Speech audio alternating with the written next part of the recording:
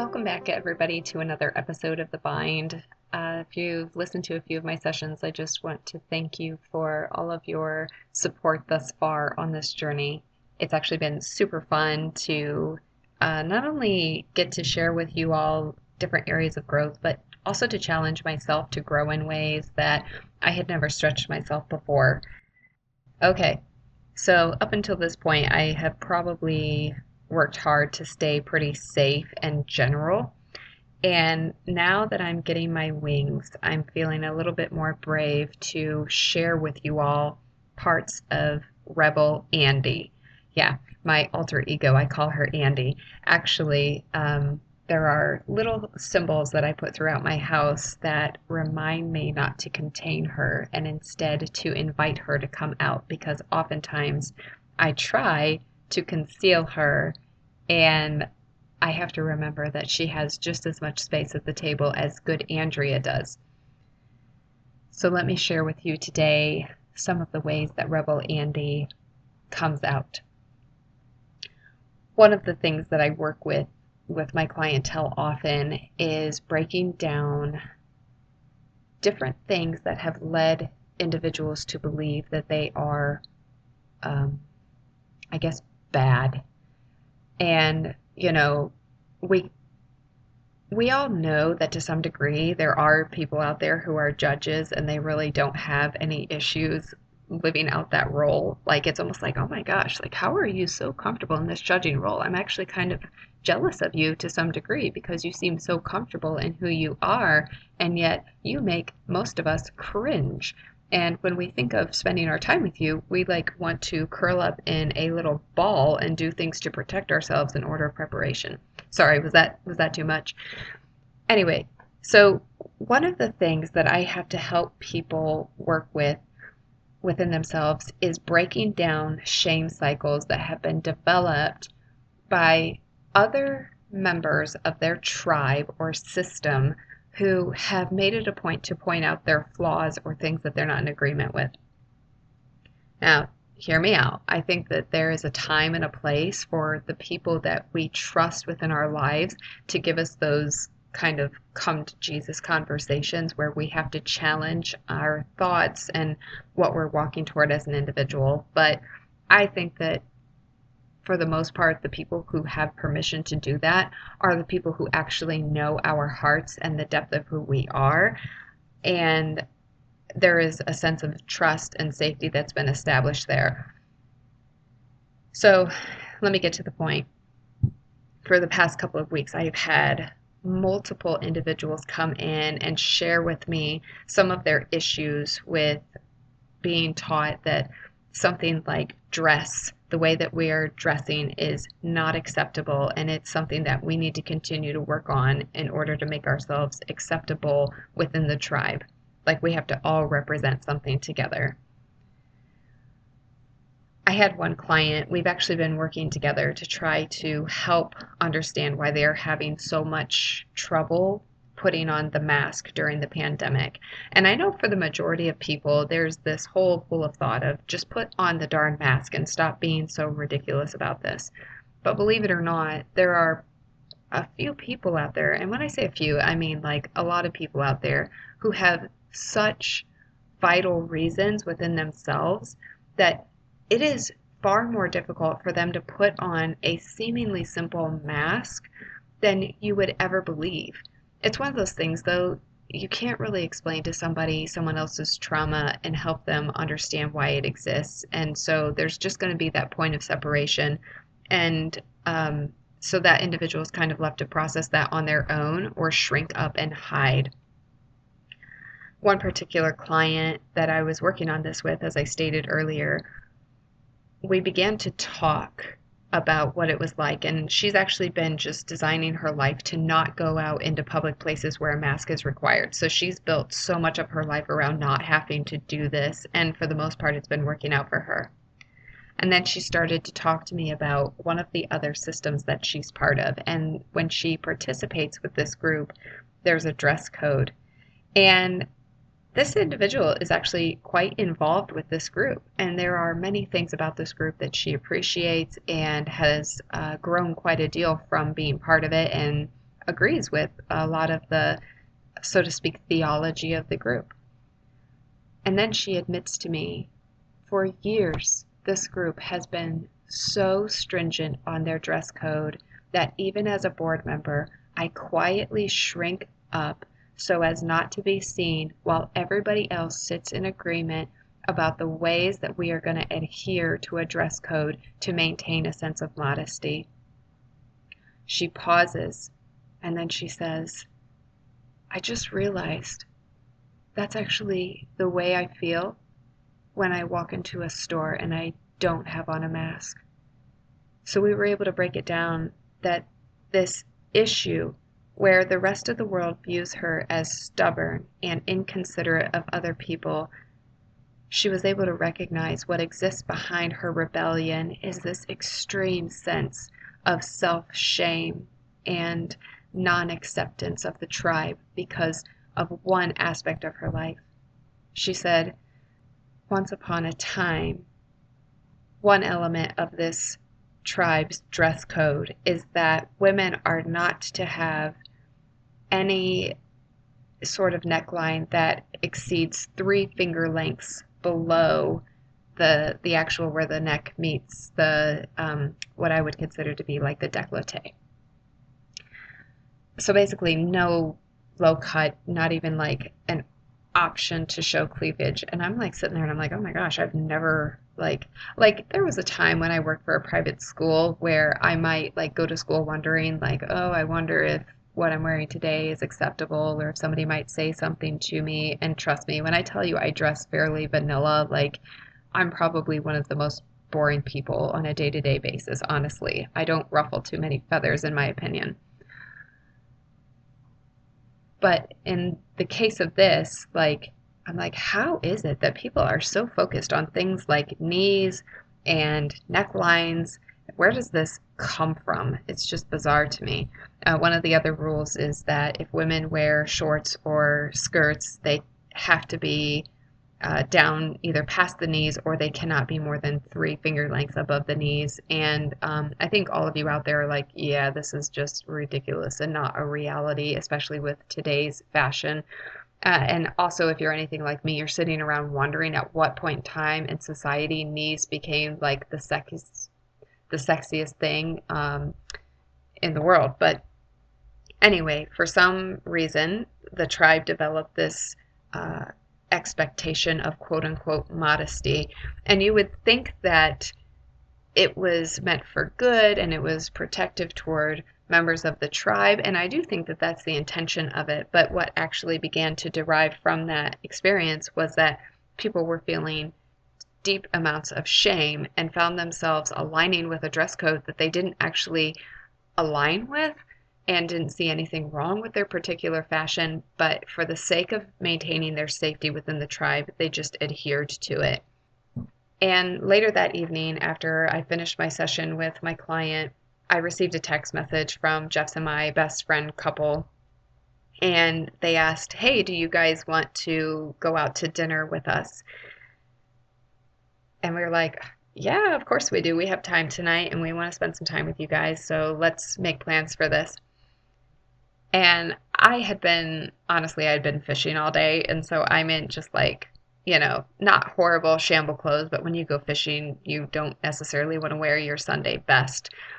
And I was like, well, what I'm wearing is like not the most dressy thing, but it's actually quite casual and nice. And I don't smell too awful from handling worms and fish guts. I know you all think I'm so bizarre right now, but it's fine. We can talk about me and my love for fishing on a later podcast session. But I decided in honor of my client that instead of wearing what I had already been wearing, I had this awesome little dress that I purchased a few months ago in my closet, and it was like it's fitted at the skirt area, it's low cut on the legs, and then it has just this nice looser top, but then it kind of dips down into the cleavage a little bit. In my opinion, it's like a sensuous type of dress, but don't think of like J-Lo and the types of outfits she typically tends to wear. So risque but safe. And I'm like, you know what? Dang it. And let me tell you also, right, the cleavage is showing. So definitely I'm breaking the finger lengths rule in this context. And I go out to dinner and I'm just wearing a smile on my face because, and I even talked about it at dinner with my husband and our friends. And I'm like, you know what? We have all of these rules and systems in place that are designed in essence to keep us safe. But frankly, sometimes I just want to wear something that I feel sexy in, not because I'm trying to garner attention, but because I want to feel sexy.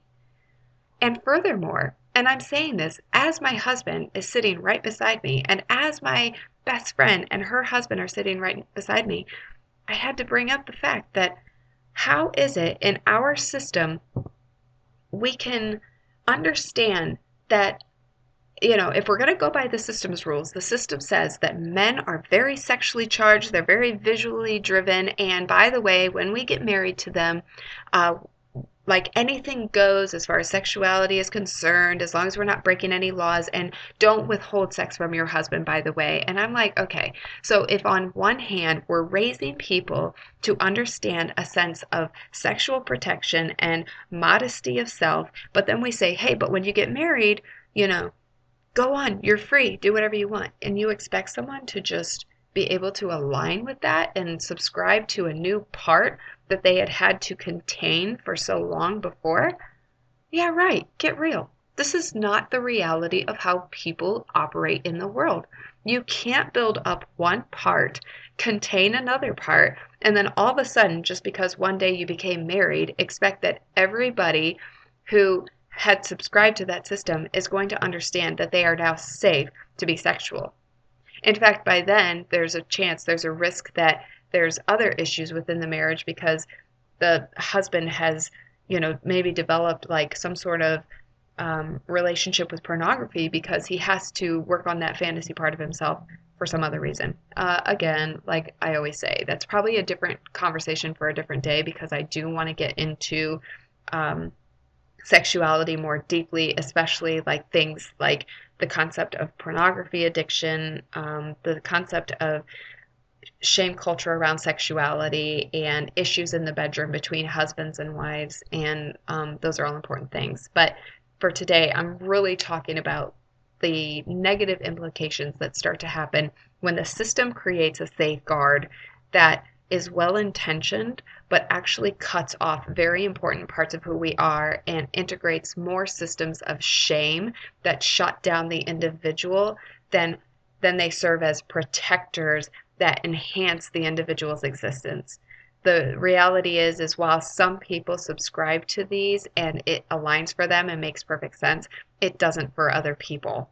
And again, just like this talk that we have about the rebellious part within us, and I do think that there's this contrast between the part of us that is good and wants to be good and the part that seems rebellious because she's going against that goodness and calling out that you operate in a different way, and it feels very discomforting, and it feels like you stand to lose a lot of safety that you had once established within your tribe. Fast forward again, and I encounter yet another client who comes into session and starts talking about how she had recently received some feedback from somebody that they had seen her in a bikini, and that the individual was surprised that they saw them wearing a bikini because they assumed that part of living out the lifestyle that she was subscribing to would mean that she would take more care to hold herself in a modest sense of identity.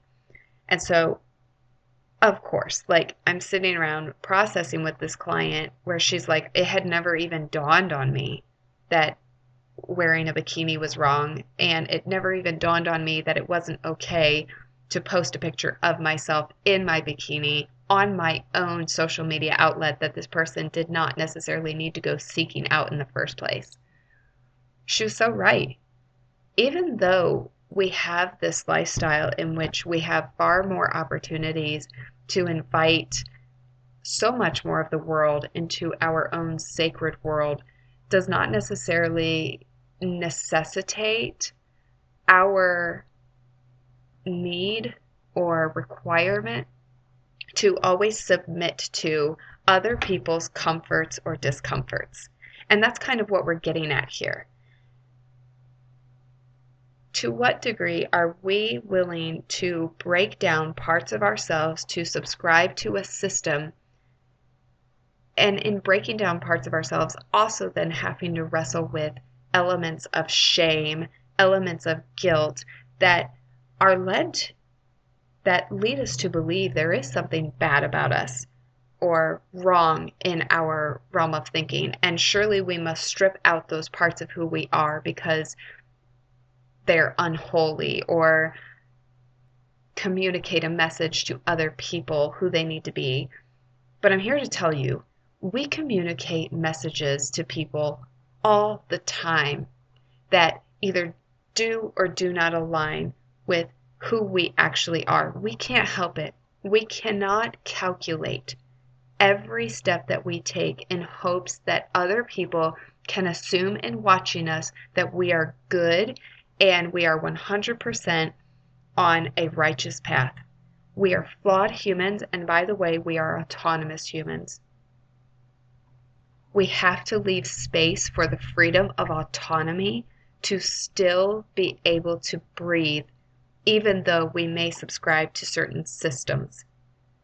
And by the way, if I swayed every time something I did led to a discomfort within another person who is quote unquote trying to walk the righteous path and assumed that they could use me as their poster child for what that looks like, I am already in trouble.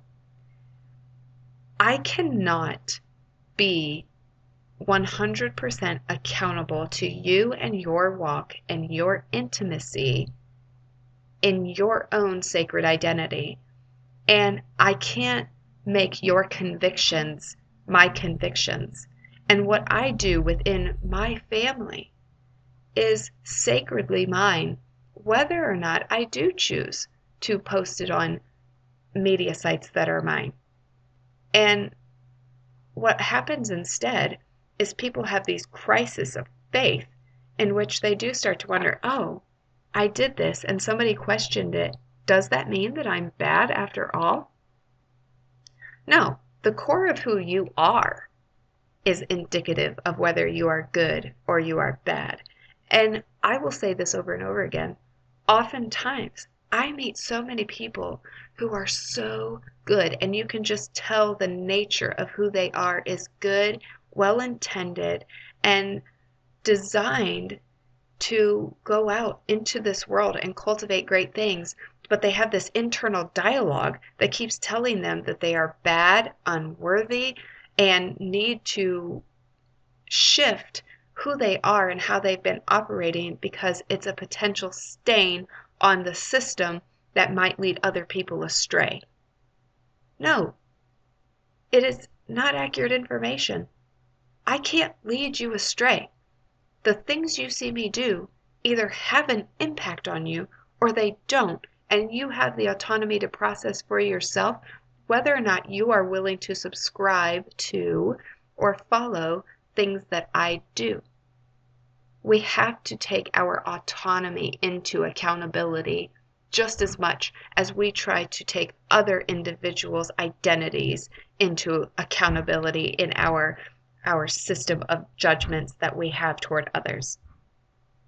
I hope that today's session really resonated with you. I hope that if you are sitting out there questioning your welcomeness into a system based on things you're doing that don't align with the system, but yet you feel comfortable doing, I hope that you can hear this and this message resonates with you, that you have permission to cultivate your individual self. You have permission to not subscribe to every piece that is out there designed to quote unquote keep you safe.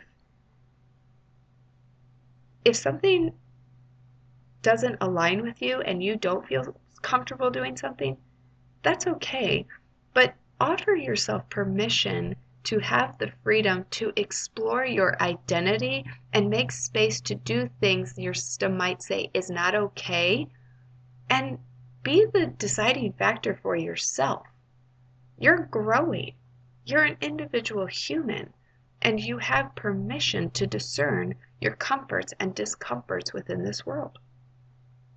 I hope you enjoyed today's session, and I look forward to speaking with you again on yet another hot topic. Like I said, bear with me. I think I'm going to try to get a little more brave just to see if we can stir a little bit of this pot in order to get to those awesome pieces of individual identity, how they challenge us, how they cause rifts within our relationships and our systems and tribes.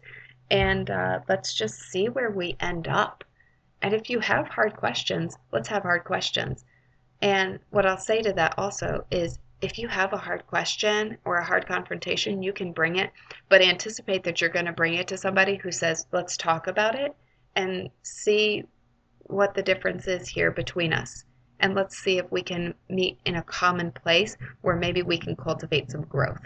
Because I know who I am, and I know how I am going to walk in this world. And I want for you to know who you are and how you are going to walk in this world. And I think that we can find a meeting space where we can cultivate peace despite those differences. Have a great week, everybody, and be well.